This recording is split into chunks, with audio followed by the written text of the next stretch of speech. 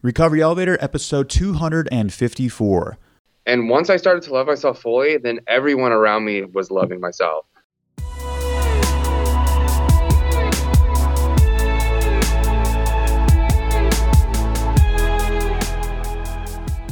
Welcome to the Recovery Elevator podcast. My name is Paul Churchill. Thank you so much for joining us. On today's podcast, we've got Justin. He's 31 years old. He's from Santa Cruz, California. And he took his last drink on November 5th, 2018. On the Recovery Elevator podcast, you've heard some incredible tales of those last nights of drinking. But this one, wow, might take the crown. Our latest Cafe RE group, called Cafe RE Up, launches in 2 days or on January 1st. We started Cafe RE Go last January 1st, and it's full of rock stars, many of whom haven't touched the booze since January 1st. So if you're thinking about taking the plunge into a way better life, then this is a fantastic opportunity. All signups for the month of January will be placed in this accountability group. I bring in some sobriety rock stars from the other groups to help get the momentum started, and then, well, we all collectively depart from the alcohol together. I cannot wait to get this group started. And before we begin, I just want to recognize that tomorrow is New Year's Eve. And I want to tell you personally that you can do this. You can make it through New Year's Eve without drinking. I've personally been there. I've had a couple where one of them I had to depart because I thought I was going to drink at, and I've had a couple others that it was difficult, but I made it through, and it's where I'm at today. So I just want to let you know I'm right there with you. So are all the other listeners. Collectively, our energies are together. We can make it through without drinking. And you know what? If you do me a solid. Don't beat yourself up. Okay, let's get started. In 2006, a book called The Secret by Rhonda Byrne came out and brought the concept of manifestation to the main stage. She discusses what many prominent figures in history already knew, such as Plato, Galileo, Beethoven, Edison, Carnegie, Einstein, Buddha, and Jesus.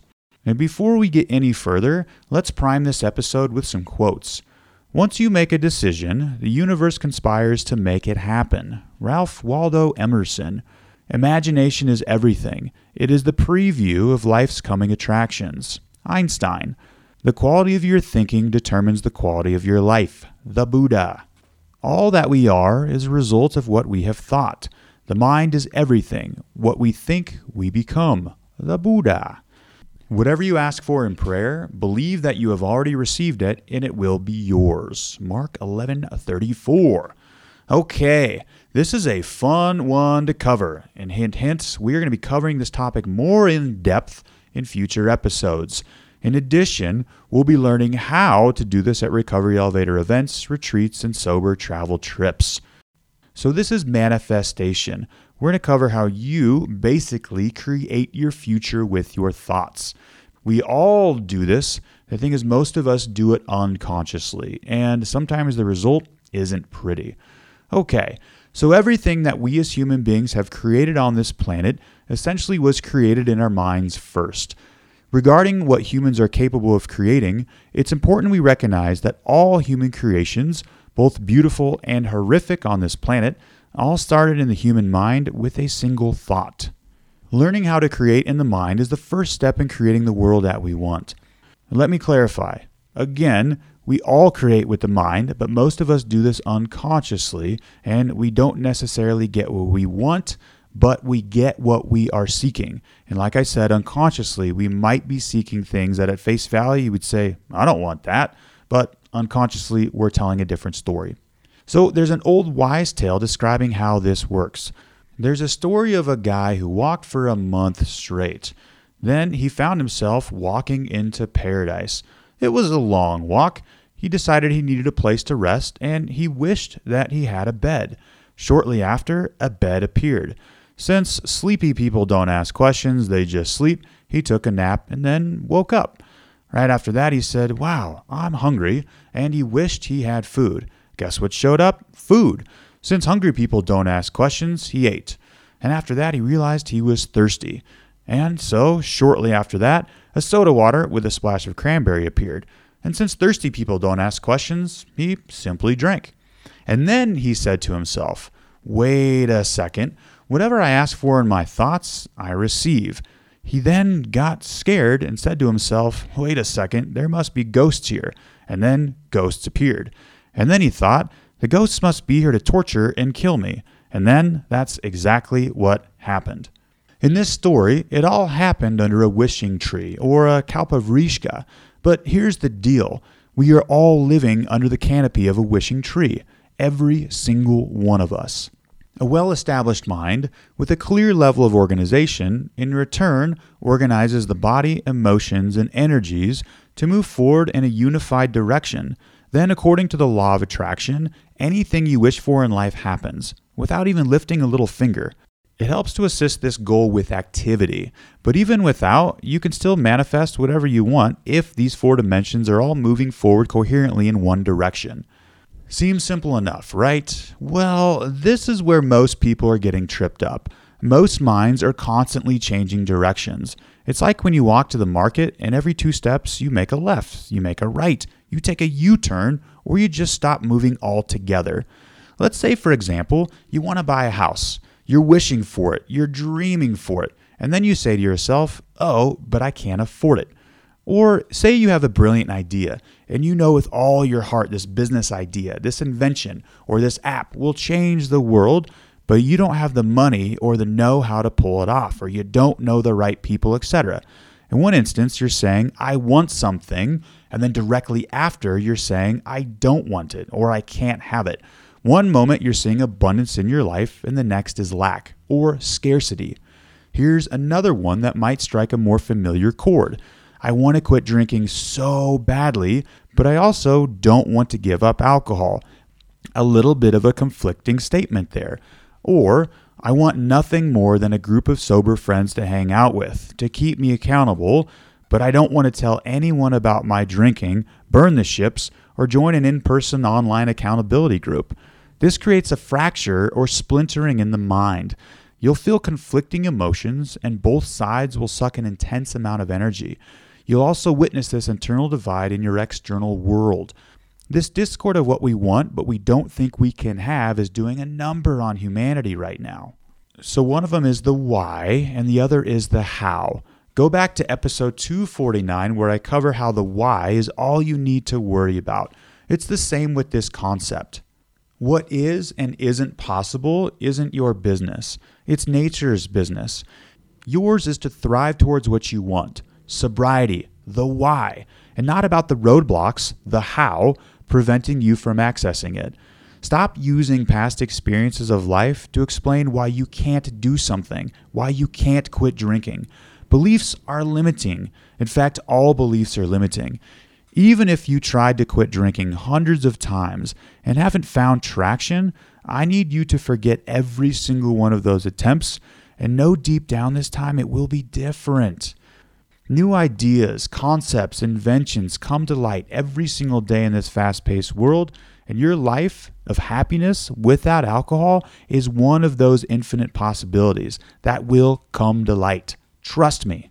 If your goal is to quit drinking for a week, a month, a year, or longer, it's important this goal or desire is created in a powerful, clear, coherent way in the mind, without negativity, conflicting unconscious messages, or static noise in the background of why it can't happen. That's the how. Then, when it's clear and coherent in this fashion, it will fully happen. For this podcast, I think most of us can agree this primary goal is to quit drinking or reach a state of wholeness where we no longer need alcohol. Modern science is proving that the whole existence is just a reverberation of energy.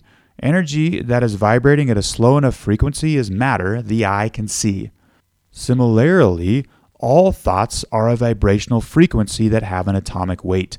If you generate a powerful thought, or the why you're ditching the booze, and let it out into this field of energy, then it's this field that will reorder the matter in your life to accommodate this goal. To create what you want, it must be clear in your mind, and then we must stay the course. Make a commitment to this clear and coherent goal of quitting drinking, finding calm in your life, or building that inner peace. Wherever you are on this journey, do your best to ensure you have a clear vision in your mind of where you want to go. Do your best to keep all thoughts in line with this goal and let conflicting thoughts go. A big reason we fudge this universal law as a species is because of the monkey see, monkey do. That part of us is designed to mimic others. Social media, when we compare ourselves to others on Facebook or Instagram, is making our internal declarations more nebulous than ever. Stick to what your heart is telling you, not to what your friend Tammy is doing on Instagram. If you don't know what you truly want, I encourage you to explore this one. Seek love and connection in the mind with thoughts. Those two alone will blast through addiction. So pleasantness in the body is called health. In the mind, it's called peace and joy. In emotions, it's love and compassion. In our energies, we call it blissfulness and ecstasy. All you have to do is commit yourself to building this internally in the mind. And then wherever you go, you will create a powerful, peaceful, joyful world. Overall, the way you think is the way you feel. And once your thoughts, emotions, and energies are organized, your body will get organized. This is how you hear of spontaneous healings. These healings are always secondary or a result of your thoughts, feelings, emotions, and energies coming into coherence. Once these four are operating in concert, thoughts, emotions, energies, and feelings are all on the same page, your ability to manifest or create is tremendous. You then become the creator of everything in your life. So moving matter takes time. It took millions of years for tails to fall off monkeys and for us to become human beings. With thought alone, we can expedite this personal evolution by putting a clear and coherent direction into the quantum field, and then the field will move the matter or organize our life to align with this goal. As Einstein said, it's the field that instructs matter, and our thoughts are the main tributary to this field. You might be saying, wait a second, Pablo. I'm still in Mexico, so we're going to go with Pablo right now. Haven't you said you can't think yourself out of this, that you can't think yourself out of a drinking problem? So that's true. And with a slight correction to that, it's possible, but then you're matter moving matter. It's going to take a long time and it's painful. The other main reason is you're asking the question of how to quit drinking over and over. The question of how. And when you peel the onion of that question, it's how do I make the internal unease go away, which the mind has been trying to solve for quite some time. The reason why that doesn't work is you're asking the mind a question about the mind, and the mind's best answer is always going to be alcohol. The reason why is because the brain is a predictability machine. It functions best on predictability, the known. The answer will almost always unconsciously be alcohol every time. So here's what I recommend. Take some time and write down 4 to 6 things in life that you want. Put love and connection or some form of that on the list, please. And then find 4 to 6 feel-good songs or the amount of songs that match the amount of intentions or what you're clear on what you want in life are. And preferably, these songs don't have lyrics. And for the duration of each song, visualize and align your thoughts to this goal. Do this daily and do your best to keep these thoughts aimed in this direction throughout the day. I'm in the process of making a meditation for this very exercise, which I should have out in the next couple months as well. I'm really excited about this. And before we hear from Justin, I want to cover this year's Recovery Elevator live event, Dancing with the Mind, which was going to take place downtown at the Hilton Garden Inn in Denver, Colorado, Thursday, June 11th to Saturday, June 14th. And when I say live, I mean the music for the group meditations is performed live as we collectively work on calming the mind.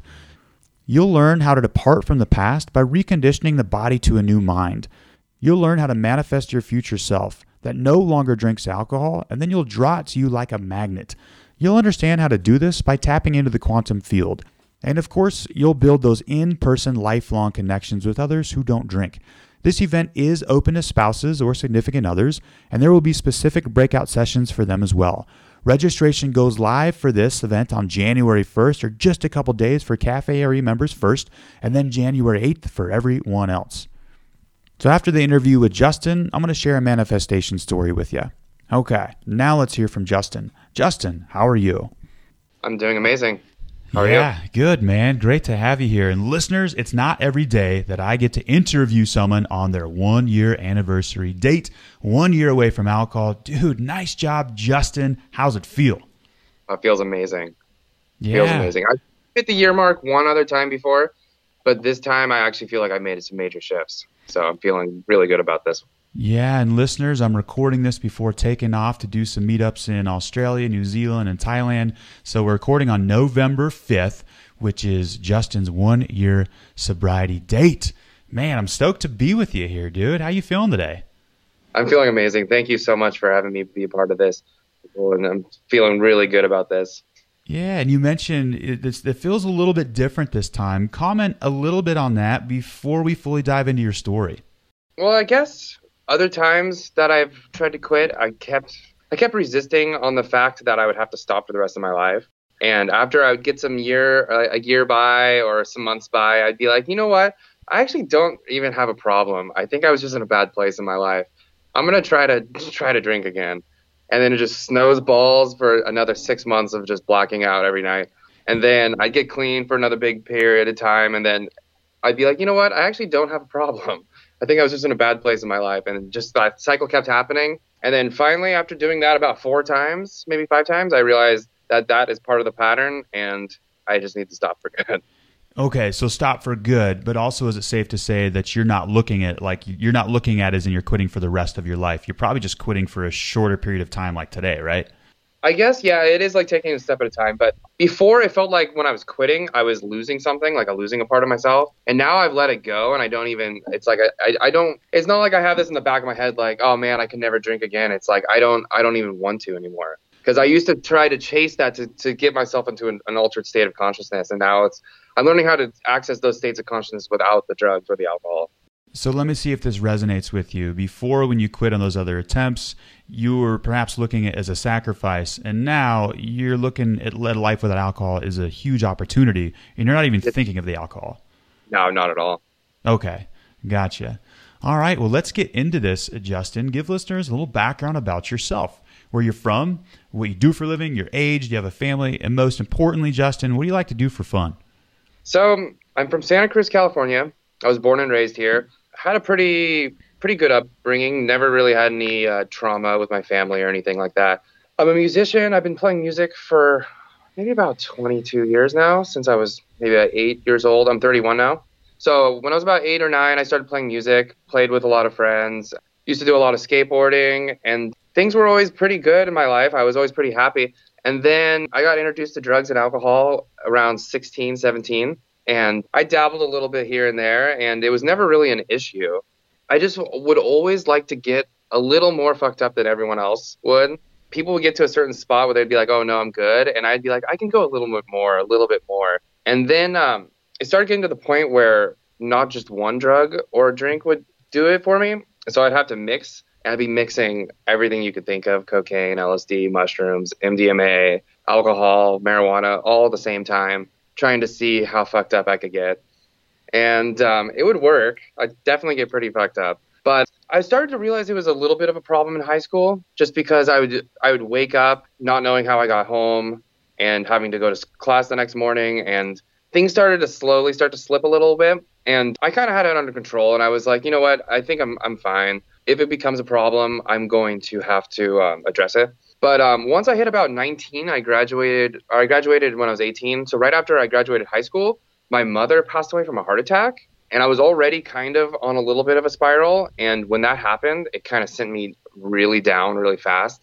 And I started like abusing drugs and alcohol to the point where I was getting insanely sick every single morning, throwing up, and couldn't barely function. And that got pretty bad for a little while, to the point where it just got so bad that there was really no other way for me to go. I either had to get help or I was going to die.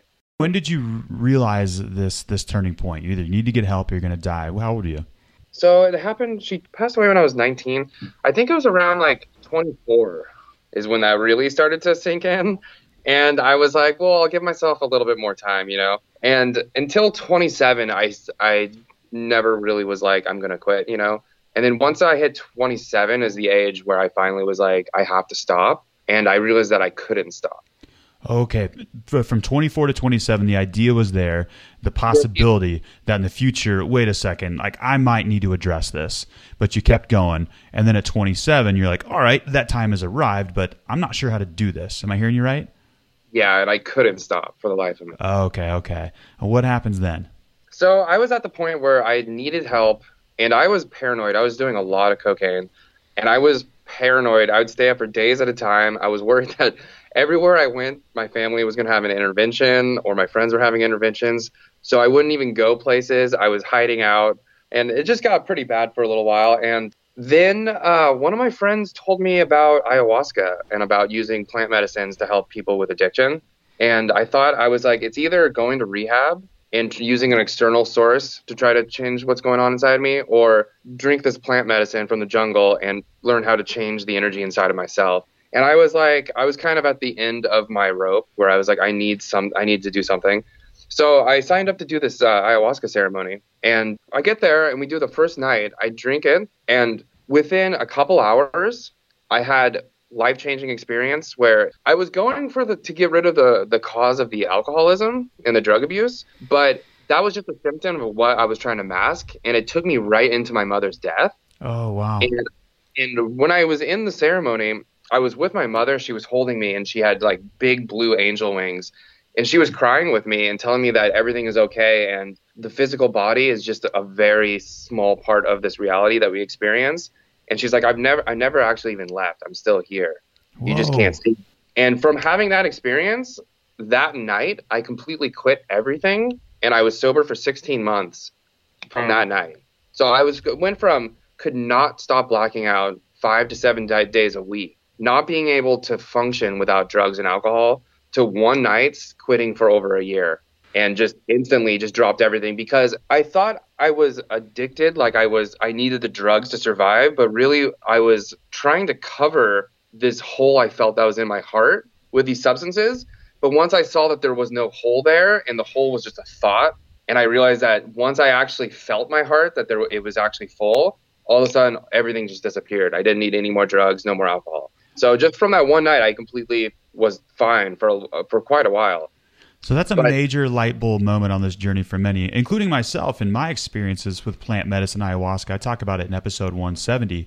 It made me realize that same thing, that it's not about staying away from alcohol. It's about addressing the issues that the alcohol was being used to cover up.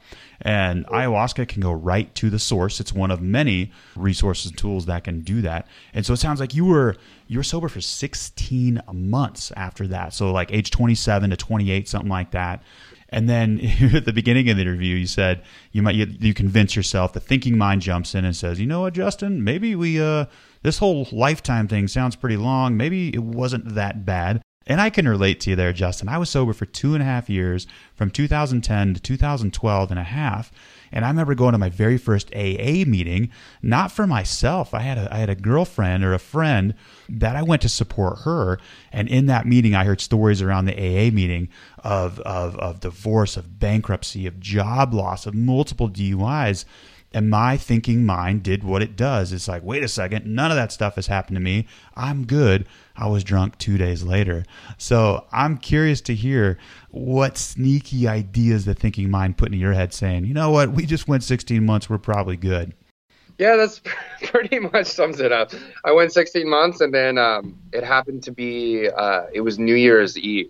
And it was New Year's Eve, and everyone was going out to go drink and stuff. And I was like, you know what? I'm like, I can have one night. I'm just going to drink tonight, and tomorrow it's a new year. I'm going to just go back on my sobriety, just have this one night, and I'm only going to have just a drink or two, you know? And I ended up buying a 6-pack, and I was like, okay, I'll just drink 2 of the beers. I'll leave the other 4 out for somebody who's partying. I slammed all 6 of them in like 20 minutes after not drinking for over a year.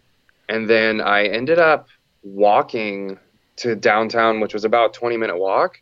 And last thing I remember is I bought like 4 shots of tequila, and then I don't remember anything from that.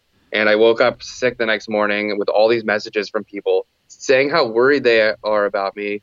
And these are all people that knew I was sober. Sure. And they were all like, what happened to you last night? And I don't remember seeing any of them. So yeah, my mind just told me that I was totally fine. It was like, you've gone this long, you're healthy now, you're exercising daily, you're eating healthy.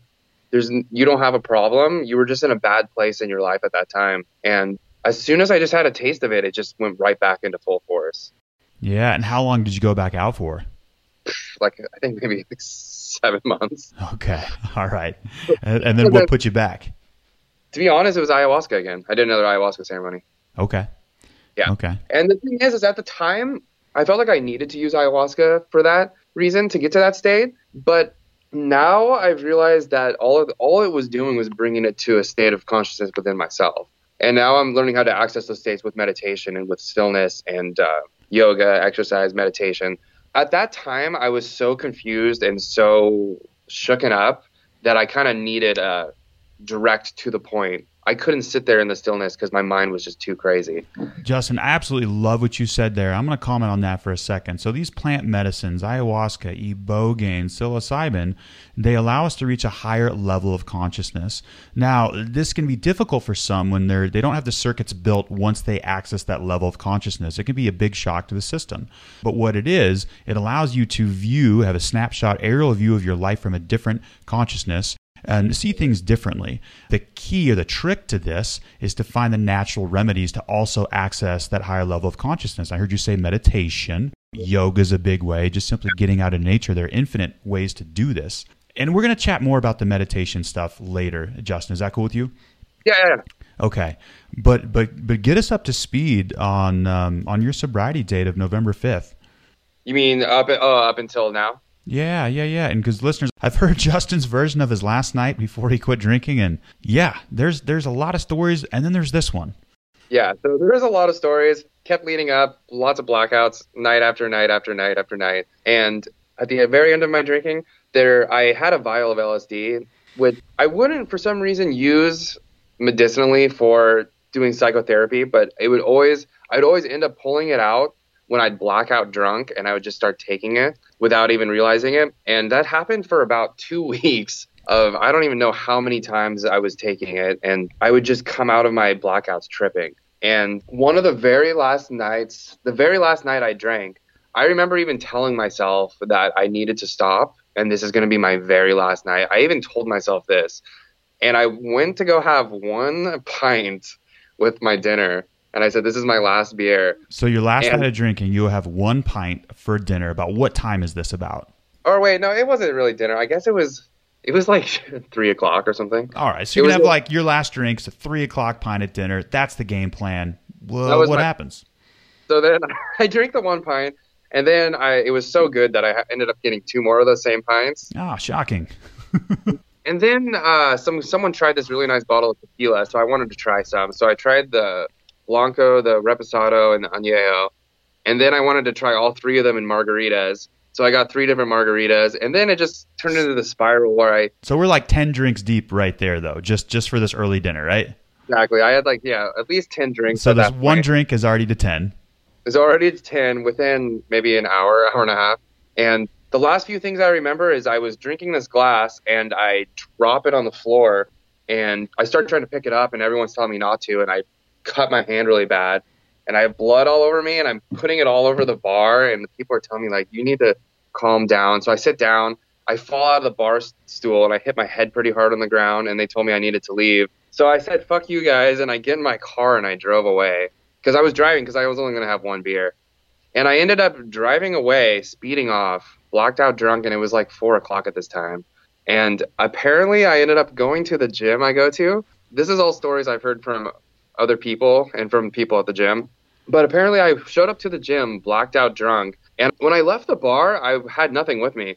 But when I showed up to the gym, apparently I came in with a 12-pack. And I walked in the front doors with a 12-pack, and I just acted like it was casual. And I go in the locker room, start chugging beers, and I start puking in the locker while I'm there. And I'm asking everyone around me if I seem drunk, and everyone's like, dude, you seem really drunk. And I'm like, let's go do abs. Jesus, so do you know if you had a gym bag, or was your gym bag the 12-pack? I think it was the 12-pack. Wow. All right. Keep going. And I remember little bits here and there. And I remember I went upstairs to go do a run on the treadmill, and people wouldn't let me. They said I was too drunk. So I went and sat in the steam room, and the manager of the gym comes in and tells me he needs to talk to me. And I'm like, what happened? And he's like, we just had 12 people complain that you were inappropriately touching them in the steam room. And I don't even know how it was. He said 12 people, but I don't even know how. I don't even remember even seeing 12 people in the steam room. I don't know. And so when I showed up to the gym, all I brought was my 12-pack. I didn't even bring shoes. I left my shoes and my pants and everything in my car. So you walked into the gym with just like underwear and a 12-pack? They were basketball shorts. Okay, all right, that's a little better. It's a little better. So they told me I needed to leave, and I started flipping out saying, fuck you guys, I pay for this shit. I'm not leaving. And they were calling the police, and they said, we're calling the police right now. You need to leave or you're going to be arrested. How many drinks of the 12-pack do you think you had? I had at least 6 of them. All right, so we're at like 17 drinks deep with the margaritas, the 3 shots of tequila, the three pints, and the 6. We're like 17 drinks, and we're at like 3 hours in here after 3 o'clock? After 3 o'clock. And Gotcha. Apparently I went into the cold plunge with all my I had a shirt on, I guess. My friend said I went in with my shirt, drinking beer in the cold plunge. They were trying to pull me out. And I made this big scene. In my mind, I thought it was midnight, but it was really like 5 o'clock in the afternoon on a Saturday. Did you get the ab workout in at least? I'm from vomiting. Okay. Yeah, so they told me I needed to leave, and apparently I flipped out and I said that they stole my clothes and they needed to give me my clothes back. And they're like, you didn't come in here with clothes? And I'm like, why the fuck would I not come in here with clothes? So I made them look through every single locker with me. Oh, God. And it was so embarrassing because they were like having to hold me up. I was falling over, and I'm screaming at them, telling them, give me my clothes or I'm not going to fucking leave. And apparently my friend ran into me there. I don't remember any of this. My friend who was there took my keys from me, and he said that he would give me a ride home. He's like, I'm going to go for a quick run, chill right here, and I'll give you a ride home. He says he goes for a run, he comes back, I'm gone. Oh, wow. And he says that the front of the gym, they said I disappeared. They don't know where I went. So he goes in the parking lot and he sees me passed out with my hand on my door handle. Passed out. Like I was trying to leave and I didn't even have my keys. So he wakes me up, gets me in an Uber. Uber takes me home. I remember throwing up all over the Uber and him getting upset and having to take me out and clean it up and shit. And then once I got back to my house, I don't remember any of this, but apparently I took 2 hits of acid. I remember taking the vial, and I took 2 hits of acid. And then the next thing I remember, my roommate finds me passed out face first with my backpack flipped over my head. And I'm on the face first on the ground in the kitchen with chicken all over me. And he was asking me, he's like, hey, did you fall? And I said, I don't know. And he's like, do you need help?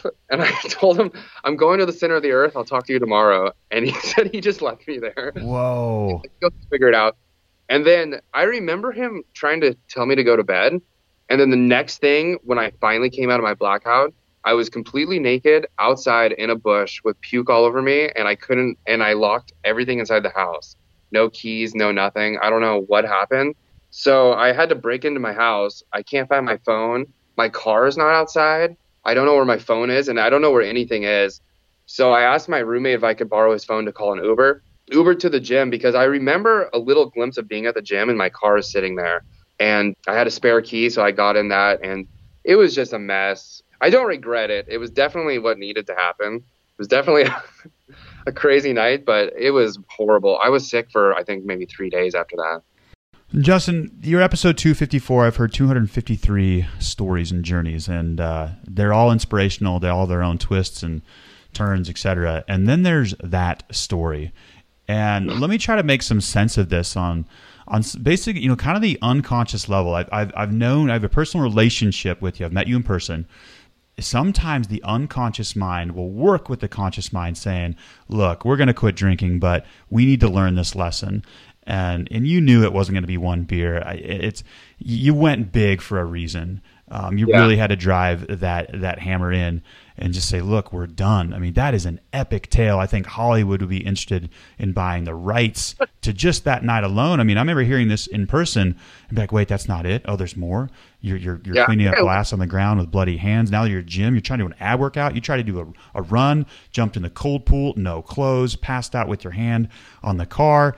Uber home, you throw up in the Uber. That's a natural reaction of the Uber driver when you throw up in it. 2 hits of acid. Man, like that is a rough night. We've all had like the bad nights of tequila, and then there's that. Jesus Christ.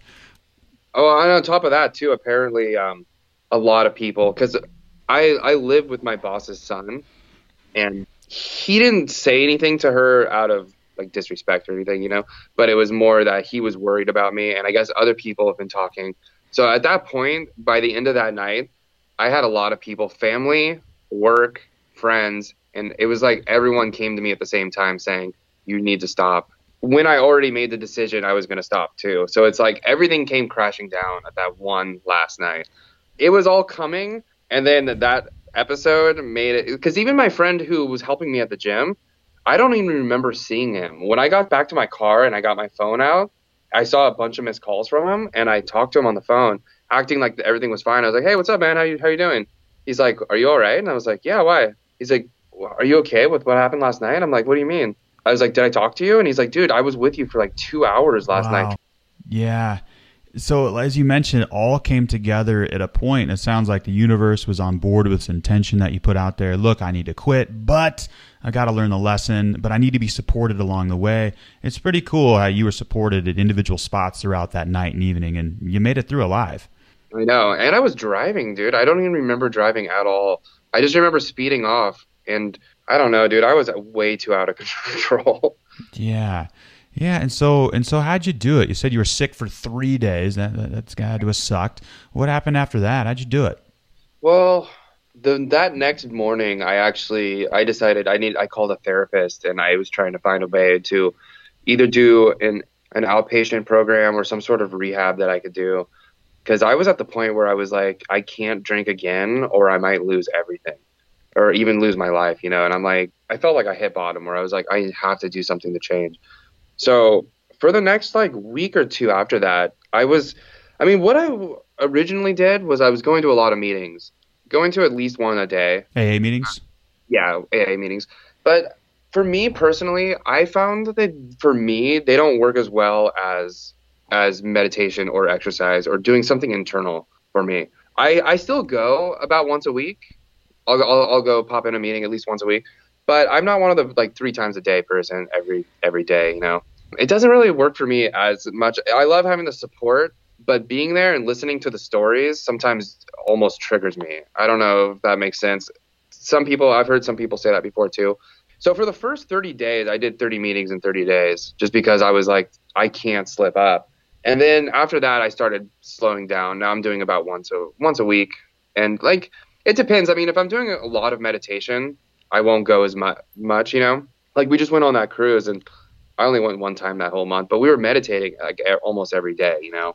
Yeah, this seems like a good segue. So I met Justin on a meditation cruise. So Dr. Joe Dispenza, you've heard me mention that name with his books You Are the Placebo and Becoming Supernatural.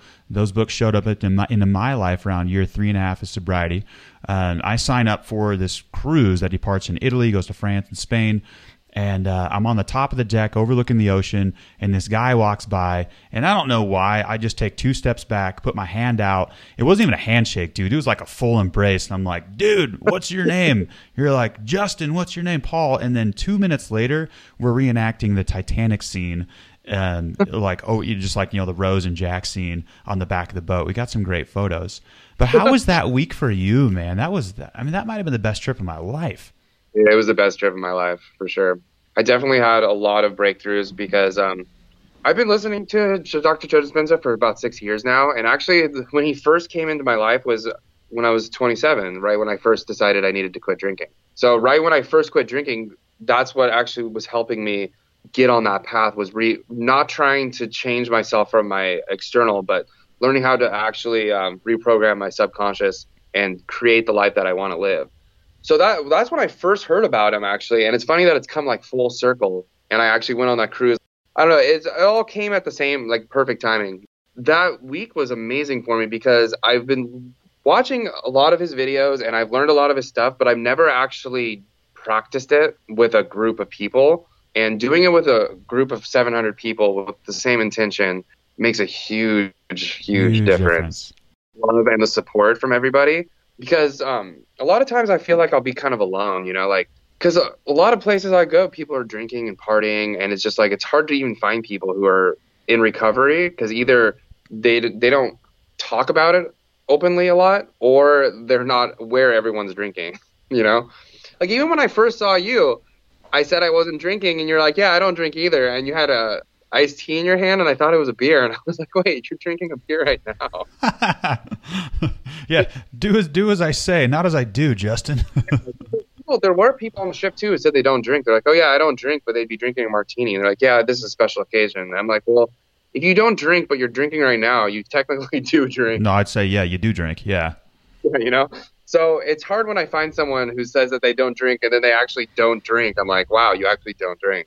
And that was honestly, meeting you that first, or maybe it's the second night. The second night was one of the best things that happened because I knew that I actually had someone else that was supportive of being sober and wasn't like, oh, you're weird. Why aren't you partying with everyone else? It's just the energies, Justin. I knew to find you, and there was a couple other people that didn't drink that I don't randomly meet these people. It's just the synergies and the energies. And listeners, there's a question I get all the time is what's life like after drinking? Am I going to be able to go to parties and bands and concerts and be okay? And all you got to do is just watch Justin. And so on the cruise ship, there's live performances every night by the band. Yeah, I met you the second night, and I knew you didn't drink. And as we got to know each other, like I saw you on the dance floor, and you actually you didn't come off the dance floor. In fact, you had a perspiration problem that I love how you tried to solve this. I think like night 4, he just put the robe on and came back to the dance floor and finished the night off in his robe. That's how much fun Justin was having without booze. And let's circle the wagon back to what he said at the beginning. Is this life without alcohol, it's an opportunity. Not for a second is Justin looking at it like something's missing or there's a lack or that he can't do something in life. Justin, it's obvious from watching you on the dance floor that you're fully embracing that the anchor is off your ankle, that a life without alcohol, you can do anything, including closing the dance floor on the cruise ship every single night of the cruise without alcohol. In fact, the lead singer of the band came up to Justin one time, gave him a big high five, and was like, Justin, we did it again, brother. How awesome was that? Yeah, that was really awesome. Yeah, I'm actually still in contact with him. He was just texting me the other day, and he's like, hey, when I come to California, we got to dance, man. Dude, yeah, and watching you just be you without alcohol was so much fun. And listeners, it's 100% possible. And I don't know about you, I can actually speak for you. We enjoyed every moment of the cruise. There were no hungover moments, no wasted meals, no wasted conversations where we weren't present. Alcohol, it would have ruined that cruise for me. It would have ruined it, yeah. Yeah. And talk to us about meditation. Earlier you talked about reaching higher states of consciousness without an external substance. And that's the key to this, is to raise our energy. And I've been doubling down on the meditation thing a lot lately. And how's it been for you? Well, I feel like a lot of times my substance and my drug or alcohol and drug abuse was always led by feeling like there was a hole or emptiness inside of myself that I wanted to fill, or I wasn't enough, or I had these thoughts that weren't real thoughts. They were just thoughts of mine that I didn't have enough, or I wasn't good looking enough, or I couldn't dance, all these things. And all those thoughts, I would want to cover it up. So I'd cover them up with alcohol. And now what I've been learning is, rather than covering those thoughts up, is creating the thoughts that I want to experience and actually neurochemically producing the chemicals into my body that I actually feel that way. So now actually going into a state where I can slow down my nervous system and actually know for a fact that I am worth it and I'm connected, I'm full of love, and creating this new person that doesn't even need anything to change my state of consciousness, because I'm so amazing in the present moment. Why would I want to change that? But when I believed that I had all this lack and I had this emptiness, I felt like I needed something to fill it up to make me feel full again. I don't really know where I'm going with that, but meditation is amazing. Yeah, well, Justin, there's philosophically speaking about it, which anybody can start a podcast, anybody can talk about this stuff, and then there's actually doing it and actually feeling it. And let me ask you this question, Justin. On a scale of 1 to 10, how much do you love yourself? Like, as a constant? Yeah, just give me a number.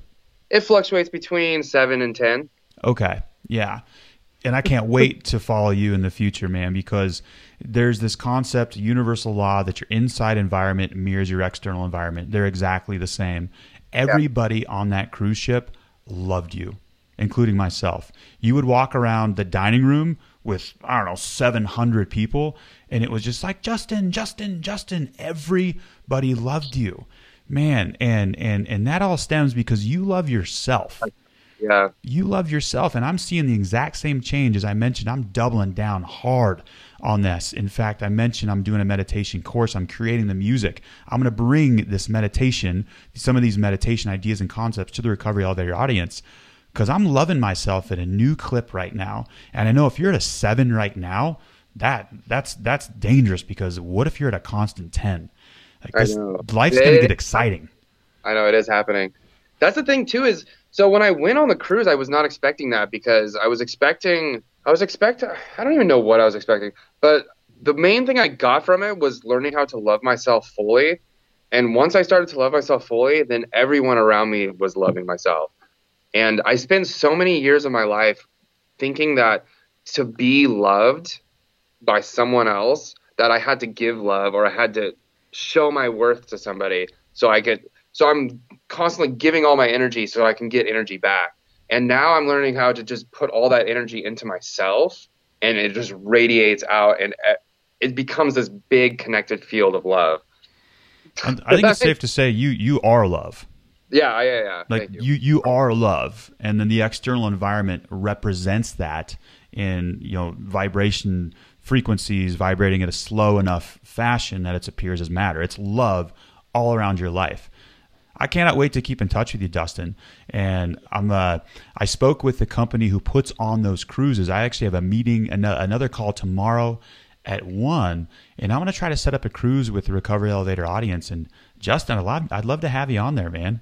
Dude, I'm totally on board. Yeah, and I do think there's some synergies taking place. Justin has been a musician since age 8. He brought his flute on the cruise. He plays 22 instruments. His band, what's the name of your band back home?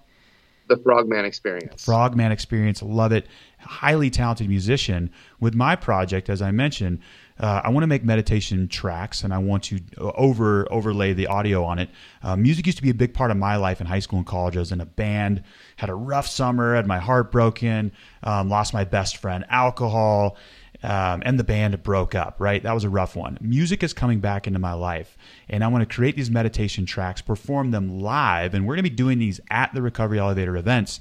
And before I hit record, I actually threw it out to Justin and said, hey, Justin, would you mind playing one of these tracks live at one of these events? So I just want to put it out there to you, Justin. Think about this. I think there's some cool stuff coming down the horizon.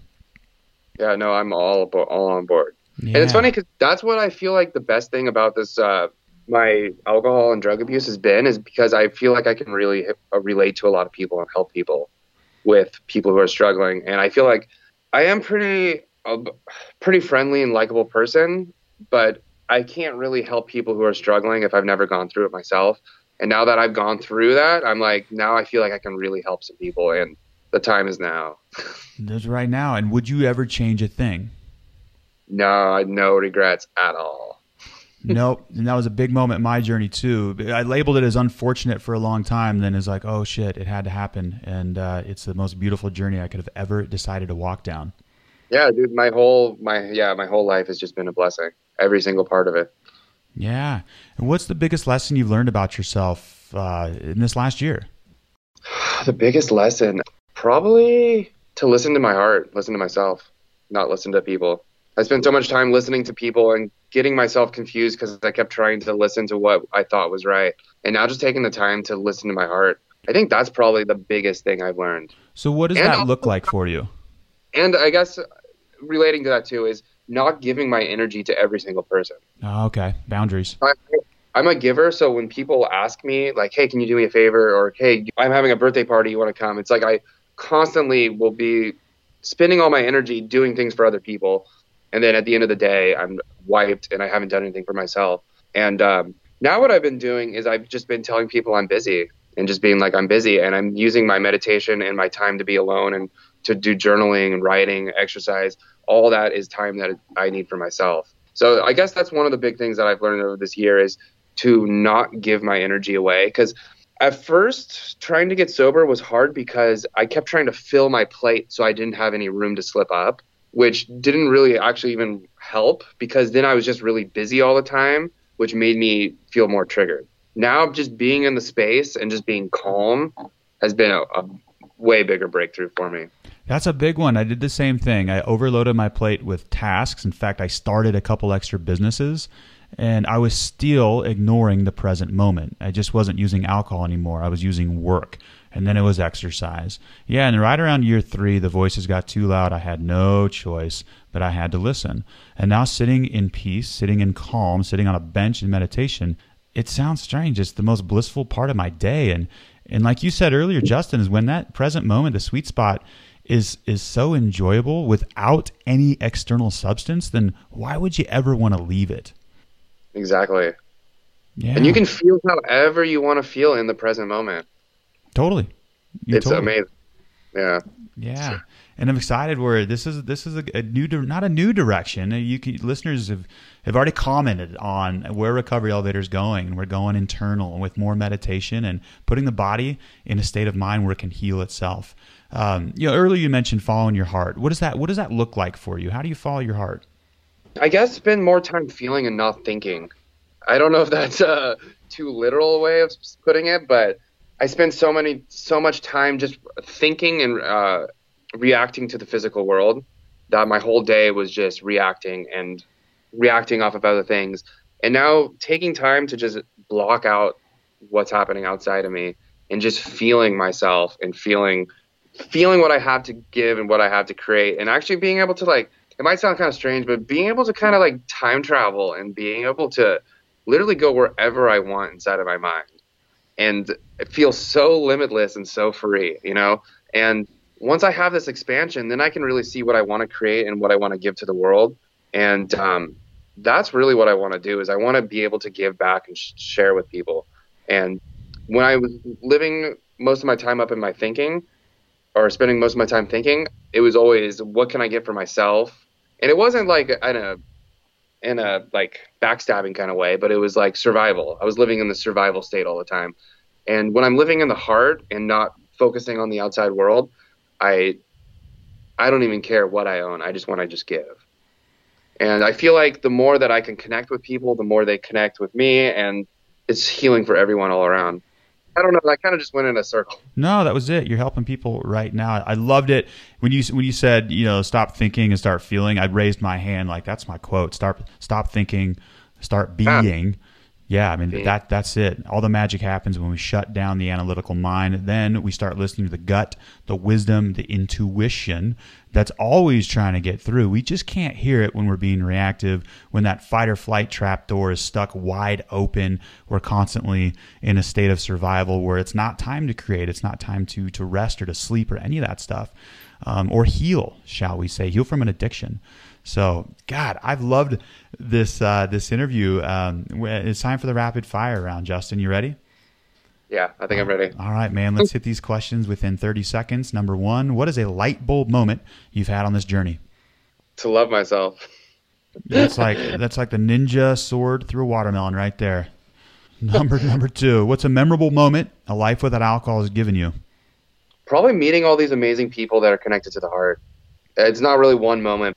It's the awareness that I've gotten, I think. I was not able to see. All this stuff was already happening. I just couldn't see it. And what's your favorite alcohol-free drink? Probably, don't want to sound cliche, but probably water, honestly. Love it. That's it. That's all we need. I love tea and stuff too, but water. I think water is just the water with lime.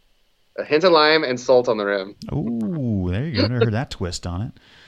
And in regards to sobriety, Justin, what are some of your favorite resources? I mean, honestly, plant medicines and also YouTube has actually helped a lot, honestly. Anytime I've had any trouble with any kind of addiction or ways to overcome things or journaling or YouTube has been a big help. And what's on your bucket list, Justin, in an alcohol-free life? I would say creating more music to help people heal. I mean, it's already being created now, but that's definitely my purpose. Justin, we might be in a meditation band later down the road. Yeah. We're just throwing that one out there. And last question, this comes out on December 30th. This is the hot zone for a lot of people. Got New Year's Eve tomorrow night. Yeah. So, what parting piece of guidance can you give to listeners? I don't know. I would say to spend more time connecting to your heart and connecting to spirit. I mean, that's really the one thing that's helped me the most is feeling connected to myself, that I don't want to change who I am. It's when I'm thinking that I'm somebody else that's when I want to change, because the person who I think I am is not who I want to be. God, that was beautifully said.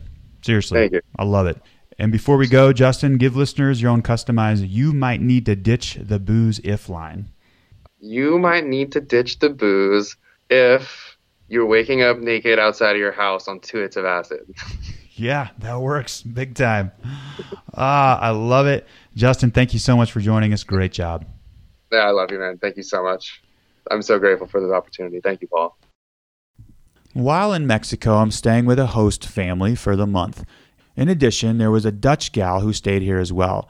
During one of the meals, I noticed she had a couple scars around her neck. In later conversations, I found out that her sister had committed suicide by putting her head down on a train track. I know, somewhat of a gruesome way.